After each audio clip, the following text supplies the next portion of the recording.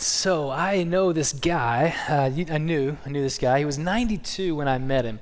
His name was John Billington, and I met him when I lived in South Dakota. Jill and I, even though we're from East Texas, we spent 5 years up there planting churches, and I met this guy at church. And think about that. We were planting churches, starting new churches, and I met a 92-year-old at church. That's odd, because usually when you're starting new churches, you're reaching these young families, young people, college students, and this 92-year-old guy was coming to church week in and week out, and he was always there early, and he would sit in the lobby of the movie theater where we met, sipping his coffee, and he would just sit there while everybody was buzzing around him, and people saying hello, but they're setting things up and getting ready for church, and he was sitting there sipping his coffee and just smiling at people, and he'd say, "Hey, John, how are you?" And he'd go, "Best day of my life." And he'd always say that, "Best day of my life." And then one day, he told me why he wanted to come to our church. Because of all the churches he could have been a part of, certainly more traditional looking churches, certainly more churches that might have been more his pace or style, whatever it was, he told me one day, "I want to be part of this church because I don't know how many days I have left on this earth, but whatever days God gives me, I want to be a part of a church that has its rockets blazing." Now, that was pretty cool to hear from a 92-year-old guy, a World War II vet, a guy that had really lived an amazing life all over the world, tons of incredible stories. And he said, "I want to be part of a church that has its rockets blazing." Man, me too. Don't you? What does it look like for a church to have its rockets blazing? You ever thought about that? What makes a church successful? Have you thought about why you chose this church? Or whatever church you've been a part of? What drew you to it? Was it things like the average age, that they've got people around my age, or there might be a group for me, or maybe it was something that drew you, that you thought this church is successful because there's a lot of ministries that are available to my family, or maybe it's something like the music is my style or good or whatever else. Or maybe you thought it was just that the amount of community service the church did that drew you, and you thought that's what makes a church successful. That's why I want to be a part of that church. Well, what is it that makes a church successful, to have its rockets blazing, like my friend John said? What glorifies God for a church to be successful? That's the question we ought to be asking, right? Not just what do we think? What does God think makes a church successful? What glorifies him? Well, I think in the book of Colossians, he reveals that to us through a prayer that the Apostle Paul prays. And he's praying this prayer and telling the Colossian church about his prayer of thanksgiving for them. And in this kind of talking about why he's thankful for the Colossian church, he lays out what they've been doing that makes their rockets blaze, that makes them effective, that makes them successful. Now, Paul hadn't met the Colossians, but he had heard about them and was hearing about them. And so what he tells them in Colossians chapter 1 reveals really what had their rockets blazing, what was making them effective, what was making them successful. And it can teach us today what's important for our church. Why do we need to be successful? What does God want for us? How does God want us to measure our success? So it says this in Colossians chapter 1. If you've got a Bible, you can look at it with me. If not, we'll have the words on the screen. You can follow along there. It says in Colossians 1, verse 3, "We always thank God, the Father of our Lord Jesus Christ, when we pray for you. For we have heard of your faith in Christ Jesus and of the love you have for all the saints because of the hope reserved for you in heaven. You have already heard about this hope in the word of truth, the gospel that has come to you. It is bearing fruit and growing all over the world, just as it has among you since the day you heard it and came to truly appreciate God's grace. You learned this from Epaphras, our dearly loved fellow servant. He is a faithful minister of Christ on your behalf, and he has told us about your love in the Spirit." Well, this is kind of still part of the introduction for Paul, where he's introducing this letter. Like I said, he hasn't met these people. He's still kind of doing a little soft opening to them.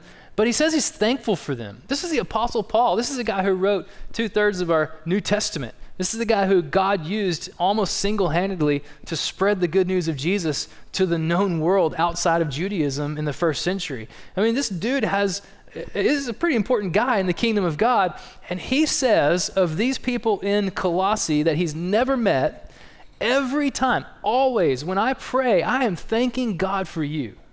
So what is it that Paul was so thankful for about the Colossians?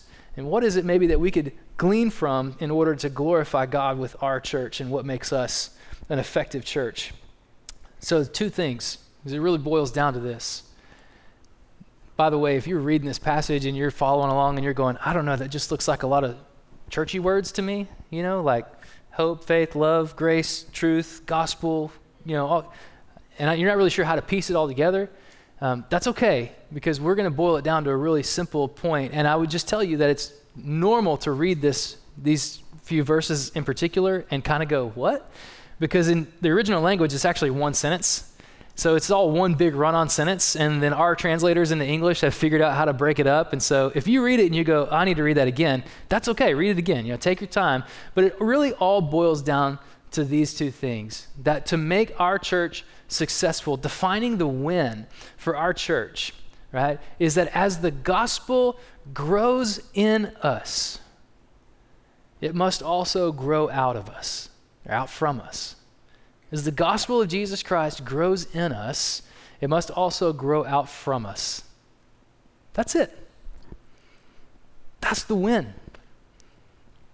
That's what makes this church incredible in Colossians, in the church at Colossae. This is what makes Paul thankful for the church at Colossae, and it's what we can do to glorify God as well. To be a church that as the gospel of Jesus Christ grows in us, it also grows out from us. Now let me show you how we get to that from this passage. How does it all boil down to this? Well, like I said, it's one big run-on sentence, but the climactic point of that sentence is one word, gospel. And you see it at the end of verse 5. It says, you've already heard about this hope in the word of truth, the gospel that has come to you. The word of truth, the gospel. And so this is why it's all the main thing, because the gospel is the story that you and I are a part of. This is why our church exists. It's the good news that Jesus sits on the eternal throne of God's kingdom, that from the beginning of time when God created the world, that he had a plan to redeem all things, to make all things new again and restore all things into himself, to make everything perfect and right and righteous again. So from creation to restoration, you might know the story, but some interesting things happened. Like, for example, the first humans chose to disobey God and sin entered the world. Things got twisted for humans. We started seeing God in a different way. We started seeing ourselves in a different way. We started living with a twisted version of reality. That's what sin does to us, and it broke our relationship with God. We were separated from God. But then the story wasn't over. God always had a plan, and his plan included Jesus, the Savior of the world, the King of heaven, who would step into time and space as a man, fully God and fully man, and become the sacrifice for sin. Because we had to be connected back to God. We couldn't get back to God in ourselves. He had to be something that he did for us. And so Jesus became the sacrifice for us. And then we know that one day, even though Jesus died and was resurrected and then ascended to heaven, that one day he will return to make all things new again. And so the gospel is this big story of eternity that God has invited us to be a part of. Now, a lot of times when we say gospel, we think about just that one little sliver in there where Jesus died for our sins. And that's important. It certainly is important. And it's a huge part and piece of the whole puzzle, but it's not the whole picture. The gospel is this whole story that God has invited us to be a part of. Now, how do we view in East Texas the gospel? How do we view Jesus? Do we see him? Is our church living as if Jesus is the King of eternity? As if all things are under his authority and we're part of his plan to restore all things to God? Well, I think a lot of people in East Texas are familiar with Jesus. A lot of churches would proclaim belief in Jesus. But most East Texans don't see Jesus as the supreme thing. We just see Jesus as one of many things that we love. And this is actually what Paul is writing to the Colossians about. The entire book of Colossians is about how Jesus is supposed to be the supreme thing, not just one of many things. You see, in Colossae, there was a popular theology and philosophy that was developing. And it was sort of a mixed bag, like a shake and bake kind of thing. You know, you put in some paganism, you put in some Judaism, and you put in some Christianity, and you shake it all up, and then you get what they sort of had as their popular philosophy, theology of the day.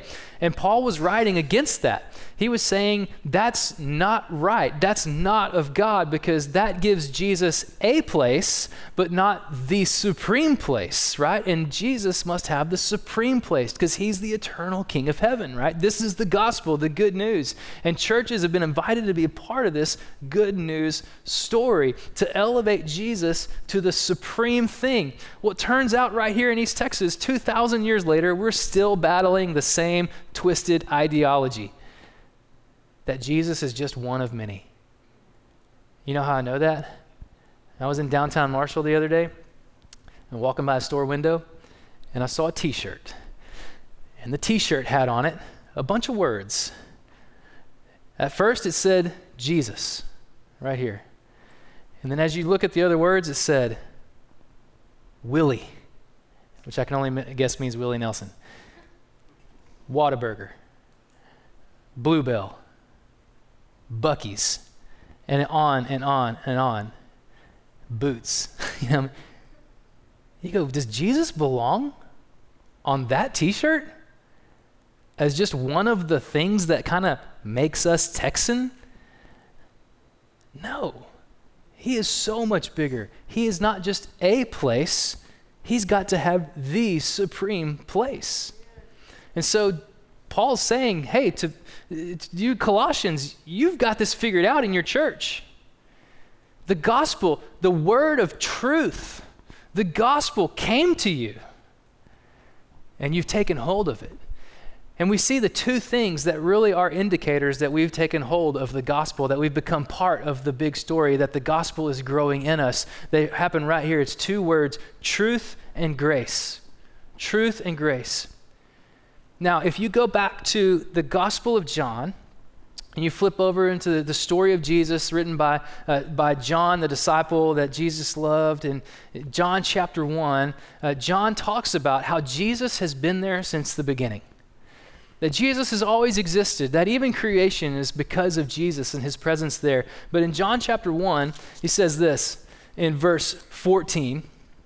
He says, the Word, speaking of Jesus, the Word became flesh and dwelt among us. We observed his glory, the glory as the one and only Son from the Father, full of grace and truth. Grace and truth.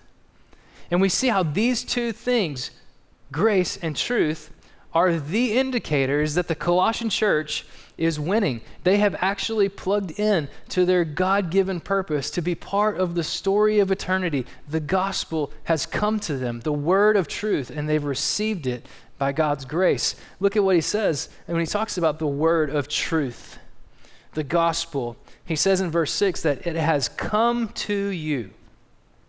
Now this flies in the face of popular thinking today.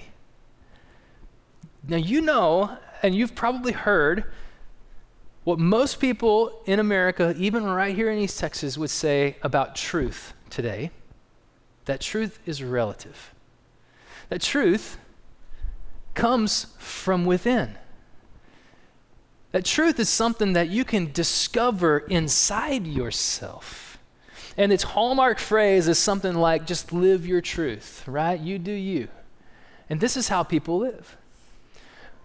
But the story of God is different. And Paul is saying, and he's clarifying this for us, this isn't something that came from within the Colossian church, but they recognized the word of truth, truth being Jesus Christ himself, came to them.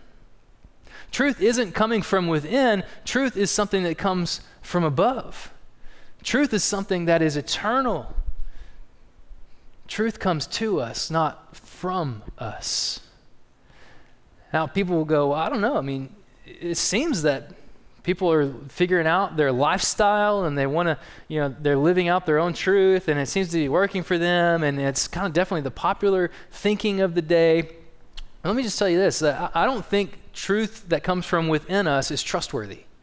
And ultimately, it's not even truth, and it breaks down. I wonder if you've ever been in a place where maybe as a kid you told a lie, and then you had to hang on to that lie and keep telling it, or else you would be found out. And then you came to the point where you kind of forgot what really happened. Anybody ever been there? You told a lie so many times that you sort of started to believe it was true. Now, maybe that didn't happen to you, but something that probably did happen to you, I want you to think of maybe when sometime in your life when somebody insulted you. Somebody said something wrong about you. Somebody said something mean about you. Somebody said something untrue about you. What's interesting about the way our brains work is that you can remember those things a lot more clearly than you can remember other things. In fact, if I ask you to remember when someone insulted you or said something or called you a name, you probably in your mind, no matter how old you are transported back to that moment. And you can picture those people and you can think about what happened on that day and you can remember what that person said to you and you can remember how it made you feel. And then you've taken what they said, even though it was untrue, and you repeated it in your head over and over and over again. And it became part of your story that you were telling yourself until eventually you were living as if it were true. So someone said you weren't worth a flip. And eventually you came to believe that maybe you weren't. Well, did that make it true? No. It was untrue from the start. But this is the danger of thinking that truth comes from within, whether us or whether it comes from another person, because truth can't be something that comes from within fallen and limited people. Truth has to supersede people. Truth has to supersede time. Truth has to supersede space. It has to hold up no matter what comes against it. And the reality of the scripture is that in the story of God and all of eternity, Jesus is the word of truth and he always holds up. He can never be disproved. He can never come untrue. He was there from the beginning and he'll be there at the end. And as we're part of this story of truth, recognize that for the gospel to grow in us, we have to see that it's true because of Jesus. I love what Pastor Andrew said last week in his sermon on the first couple of verses is that, hey, Jesus wasn't the one lost. We didn't find him. He found us. Truth came to the Colossians. They recognized that. But then what happened was they were immediately transformed? No. They weren't changed until something happened in them, and it was what Paul describes at the end of verse 6 when he says, just as it has among you since the day you heard it and came to truly appreciate God's grace. You came to truly appreciate God's grace. You see, it's one thing to know the facts of the gospel, to know the X's and the Y's and have your I's dotted and your T's crossed about what the Bible says about salvation. And it is a whole nother thing to experience the grace of God. That's the transformative work. And so as we see Paul saying to them, hey, I'm cheering you on. I'm thanking God for you because you've heard about this hope and the word of truth, the gospel that's come to you, and you've received it and you have appreciated truly the grace of God, and it's changing you. The gospel's working in the church at Colossians. It's what's making them successful and effective as a church. Seeing the truth of God in Jesus and experiencing his grace. Because you know what happens when you need grace? You experience truth as you experience the truth about yourself. Anybody ever faced the hard truth about yourself? You look in the mirror and you go, okay, compared to Jesus' perfection, I don't even come close to measuring up. And you start to see yourself for who you really are, that you're unsorted, that you're unlovable, that really you don't measure up, that you're undeserving of God's love wholly. And that's what makes the experience of God's grace so much sweeter, is because you know you don't measure up, but God still chooses you. God still laid his life down for you. God still became a sacrifice for you, so that you could be connected to him in relationship for eternity again. That's grace. I love what my pastor growing up said about grace. He used it like an acronym. So GRACE, he said, God's riches at Christ's expense. God's riches at Christ's expense. So we can know God in a personal way because of his grace. Ephesians 2 said that it's by grace you have been saved, not by works, so that no man can boast. So when you see the truth of Jesus and it comes into your heart and transforms you by his grace, we are at the point where we can start really doing what God wants us to do as a church. But if we would just live among the rest of the East Texans who have an affinity for Jesus, and Jesus is at the same level as Buc-ee's, then you know what? We're going to miss it. We're going to miss it. Jesus has to have the place, not only in the story of God, but also in our lives. And he does it by his grace, truth and grace. That's how the gospel works in us. And so that's kind of the linchpin. But what happens when the gospel begins to work in you is that it must also work out from you. The gospel has to work out from us. And this is what's happening in the church at Colossae. And it can happen here too. So go backwards a little bit into verse 4. And Paul gives three visible things, three fruits, you could say, of how the work of the gospel that was happening in the church at Colossae was expressing itself out from the church of Colossae. Three words: faith, love, and hope. Now, this pattern of building something inward so that something can grow out of it is actually, it's a pattern that God uses throughout the scripture. One of my favorites was a theme verse for me in 2020. I don't know if you remember what happened in 2020, but the pandemic hit and people disappeared from church buildings, and we were all on Zoom, and I was just like, what are we doing? And we kind of lost a lot of what we thought was important as a church. And so I was searching the scriptures as a pastor going, what are we doing? What's going on here? And I came across this passage in Isaiah. I want to show it to you. It's a promise to the Israelites who were living in exile, that God would restore them to their land again, to the promised land again, revealing his grace to them in a new way. And it says this, it says in Isaiah that the surviving remnant of the house of Judah will again take root downward and bear fruit upward. And it's just this cool picture that though they had been removed from their land, that God would bring them back. And not only would he bring them back, but he would do a work in them that rooted them there, that established them, that made them immovable, so that then they could be expressive of what God was doing in them and bear fruit outward or upward. So as the gospel works in us and we recognize truth and grace and we're transformed by it, God is digging those roots deep. Our church, we're planting roots in what God is doing so that then he can bear fruit out from us with faith, love, and hope. And these are the fruits that Paul says he's so thankful for hearing about these things for the church at Colossae. And these are things that truly make a difference in the kingdom of God.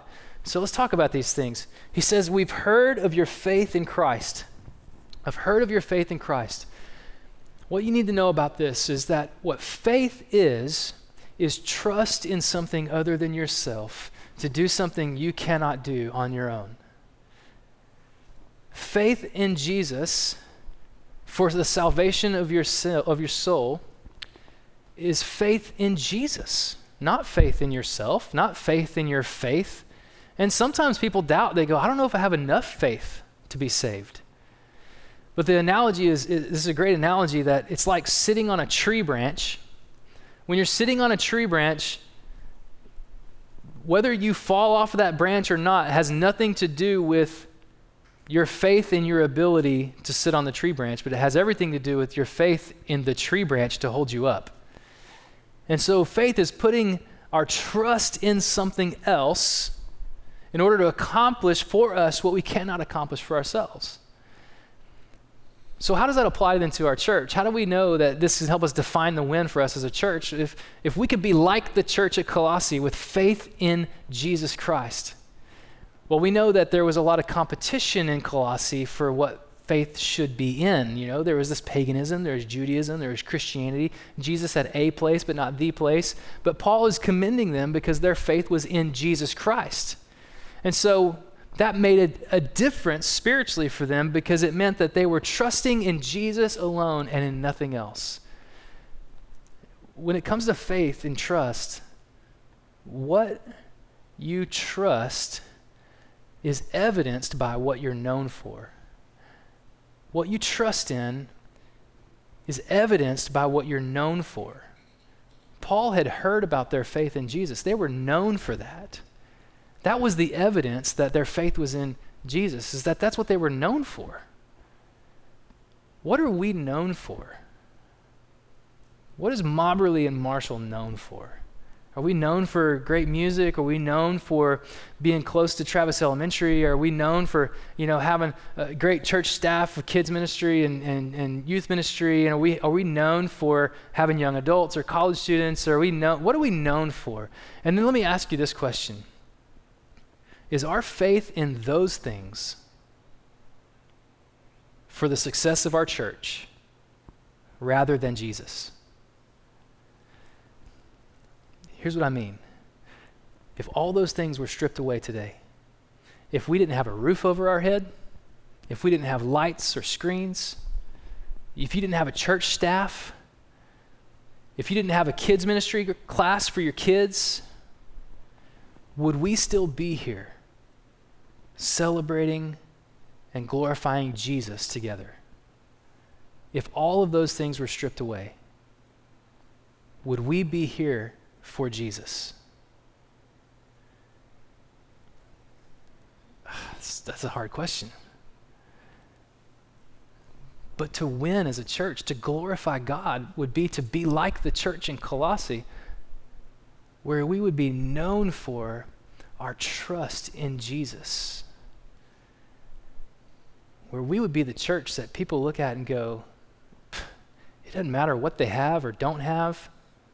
They keep proclaiming Jesus no matter what. Is that us? That could be how we win. The second thing is this. He says he commends them for their love for all the saints. Their love for all the saints. Two things about this. The first is the word love that you need to know about. The word love here is the word that means a selfless, sacrificial love. Now, most love in the church isn't selfless and sacrificial. Most love in the church is what the Bible would call a phileo love. That's the Greek word that we get the word Philadelphia from, the city of brotherly love, right? Most love is like that. And what do I mean? I mean, like when you walk past someone in the lobby and you go, hey, I'm so-and-so, how are you doing today? I'm fantastic. And we stay at this surface level, that's phileo love. That's like, I'm glad we're in the same room together, but I'm not really going to give up my life for you. This is a hard truth, right?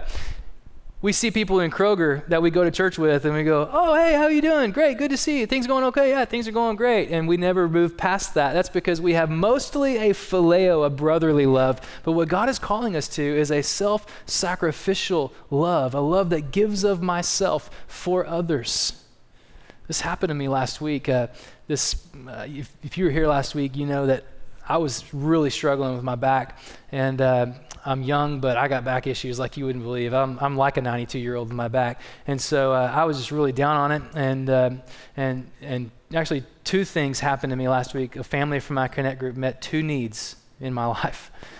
We have these groups of people that meet together outside of this room in smaller groups, and if you're not in one, this is a great chance for you to jump in one and join one and be part. It's so important to have community of love and support, self-sacrificial love for one another. Jill was gone. My wife Jill was gone on Monday night at a ministry event, and I had the kids by myself, and I was in a lot of pain. I didn't ask for it. This family just said, "We're bringing you dinner." I was, oh man, that's huge. That's a huge blessing. Later that night, Jill had a tire blowout. You can't make this stuff up. It just was kept piling on. And so who do we call? I texted a few people from my group. Hey, Jill had a tire blowout. I need to go help her. Can anybody come sit with my kids? They're asleep. Can anybody just sit at my house? Boom, same family showed up 5 minutes later, met the need. They gave of themselves so that our needs could be met. This is the kind of love Jesus is talking about. And this is the kind of love that makes our church glorify God. It's what the Colossians were living. A self-sacrificial love, not just for some people, but for all people. For every single person in Christ. It didn't matter if they were in the in crowd or the out crowd. It didn't matter if they were political or not. It didn't matter if they had money or if they had nothing. In the Colossian church, he said, I've heard of your love, your sacrificial love for all the saints. And so the question for us is, are we a church that stays at the surface level and we kind of have that brotherly love for one another, or are we a church that's going to get into deep sacrificial love, not just for the people closest to us or the people we like, but for all of us? And what does that look like? Well, I would just tell you, you can't do that just by coming to Sunday morning and experiencing worship together. You just can't. I wish I could tell you a great way to do that so you can just experience Sunday mornings, but what I believe God is calling us to as a church family is deeper relationships, deeper roots. As we experience the truth of Jesus and his grace transforms us, we need to be together in sacrificial, loving community, meeting each other's needs. And so I'm just going to put this out there for you, saying as your pastor, this is a next step that you should take. To be in a group like that. And you can take that step even today. We actually just recently put some cool little tools in the back of the room. There's a couple iPads back there, and they are locked and loaded on our Connect Group webpage.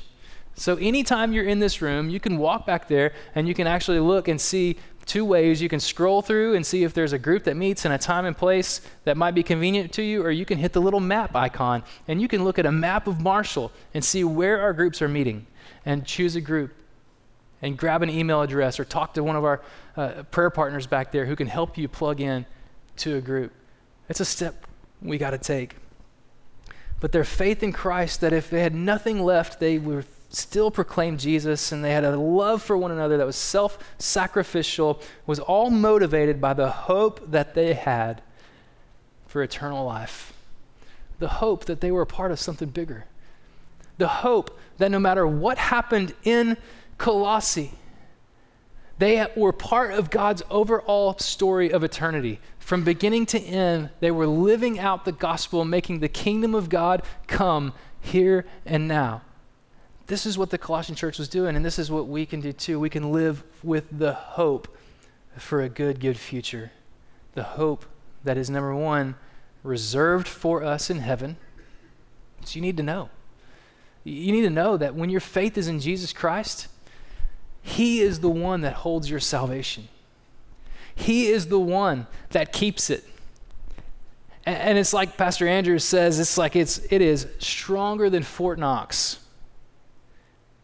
You can't lose it, and he's not letting go of it. So when your salvation is in Jesus Christ, you can trust that reservation is held for you in heaven. And it's not just a place you're going, but we say this all the time. The kingdom of God is not just where we're heading, it's what we're living. And just like Jesus said in Mark chapter 1 that he came to bring the kingdom of God near, we are making the kingdom of God a reality in the here and now as partakers and participants in the good news of Jesus, the big story of the gospel. And so our hope that's reserved for us in heaven means that we are now focused, laser focused as a church on what God is doing in the big story of eternity in our little corner and pocket of East Texas, okay? So what this means is that we aren't dissuaded or frustrated or anything else by our past. That if we've had negative things in our church history, whether Mobberly or your personal church history, if you've had negative things, what God is saying is that what glorifies him is that if we would not let those things distract us, but we would stay laser focused on what God is doing in the story of eternity, and that we would be part of making his kingdom a reality in the here and now, then we live in the hope that's reserved for us. That even if we have positive experiences in the past, that the way things used to be were great, we're still not latching onto those things because God is on the move toward eternity and we are laser focused on what he is doing and can do through us in the here and now. So this is what hope reserved for you in heaven is like. It's that Jesus holds your salvation and that we ought not to be distracted or held back by what's happened in our past, whether positive or negative. We can be part of what God is doing from this point forward into the future. We're also not dissuaded by our present circumstances. We see above them. There's a difference in driving on the interstate and coming over a hill to see traffic backed up and flying in a helicopter to see traffic backed up, right? The hope of eternal life means we are above our current circumstances. It's a spiritual reality that we live in that has nothing to do with what we face right in front of us. It has everything to do with what God is doing and inviting us to be a part of. And this was what described the Colossian church. This was the hope that they had, the hope reserved for them in heaven that they heard about from the word of truth, the gospel that came to them. It transformed them from the inside out. The gospel grew in them, and then it started to grow from them in faith, love, and hope. This is how we can be an effective church. This is how we can be a successful church. This is what glorifies God. Now, can I just tell you what I didn't say? What I didn't say is that to be a great church, we got to get a lot of people. It's just not there. It's not in the Bible. But that is how most people would describe a successful church. You may have heard that before. Lots of people in the room, lots of dollars in the budget. But that's not what God wants. That may be a byproduct at some point for somebody in some part of God's plan, but for us, we focus on not the numerical reality, the spiritual reality. So today's your first time at Mobberly, or you're new here, you've been coming for a few weeks and haven't quite introduced yourself yet, or you're not in a group yet, whatever. You just need to know, you're not here for us to grow numerically. We are here for you to hear the truth of Jesus Christ, for you to experience his transformative grace so that your life can be part of something much, much bigger than you, much, much bigger than us, and that it can bear fruit, evidence of the kingdom of God at work in you through faith in Jesus Christ, that if everything else in your life in our church was stripped away, we would still proclaim Jesus. It would bear fruit in you by love for all the saints, that when you show up here, you're not just walking into a building with a bunch of people, you're family, you're known, you're taken care of, you're looked after, and then finally hope that we're not worried about our past circumstances or even our present circumstances. We are laser focused on what God has for us in the future. That's what you're being invited into. You're not here just so that we can have a bigger number recorded on a paper or email somewhere. You're here because God brought you here to do a spiritual work in your life. And for this church to be part of his good plan for eternity, to make a difference in this world. That's why we're here, and that's how we win. So I'm going to invite our band to come back, and they're going to help us just by closing us out with a couple verses or choruses. And I want to invite you to respond to God. I hope that you heard something new today. I hope that God tapped you on the shoulder and was like, hey, you need to pay attention to that. And while we sing this last little song, you can, I hope, just kind of zone in and lock into what God is trying to speak to you today. But maybe you came in today and you heard about the good news of God, that Jesus wants to restore your relationship with God. You've been separated from God by your sin, and you need a Savior to restore you to him, to have eternal life. You can have that through faith today. That's the good news of the gospel.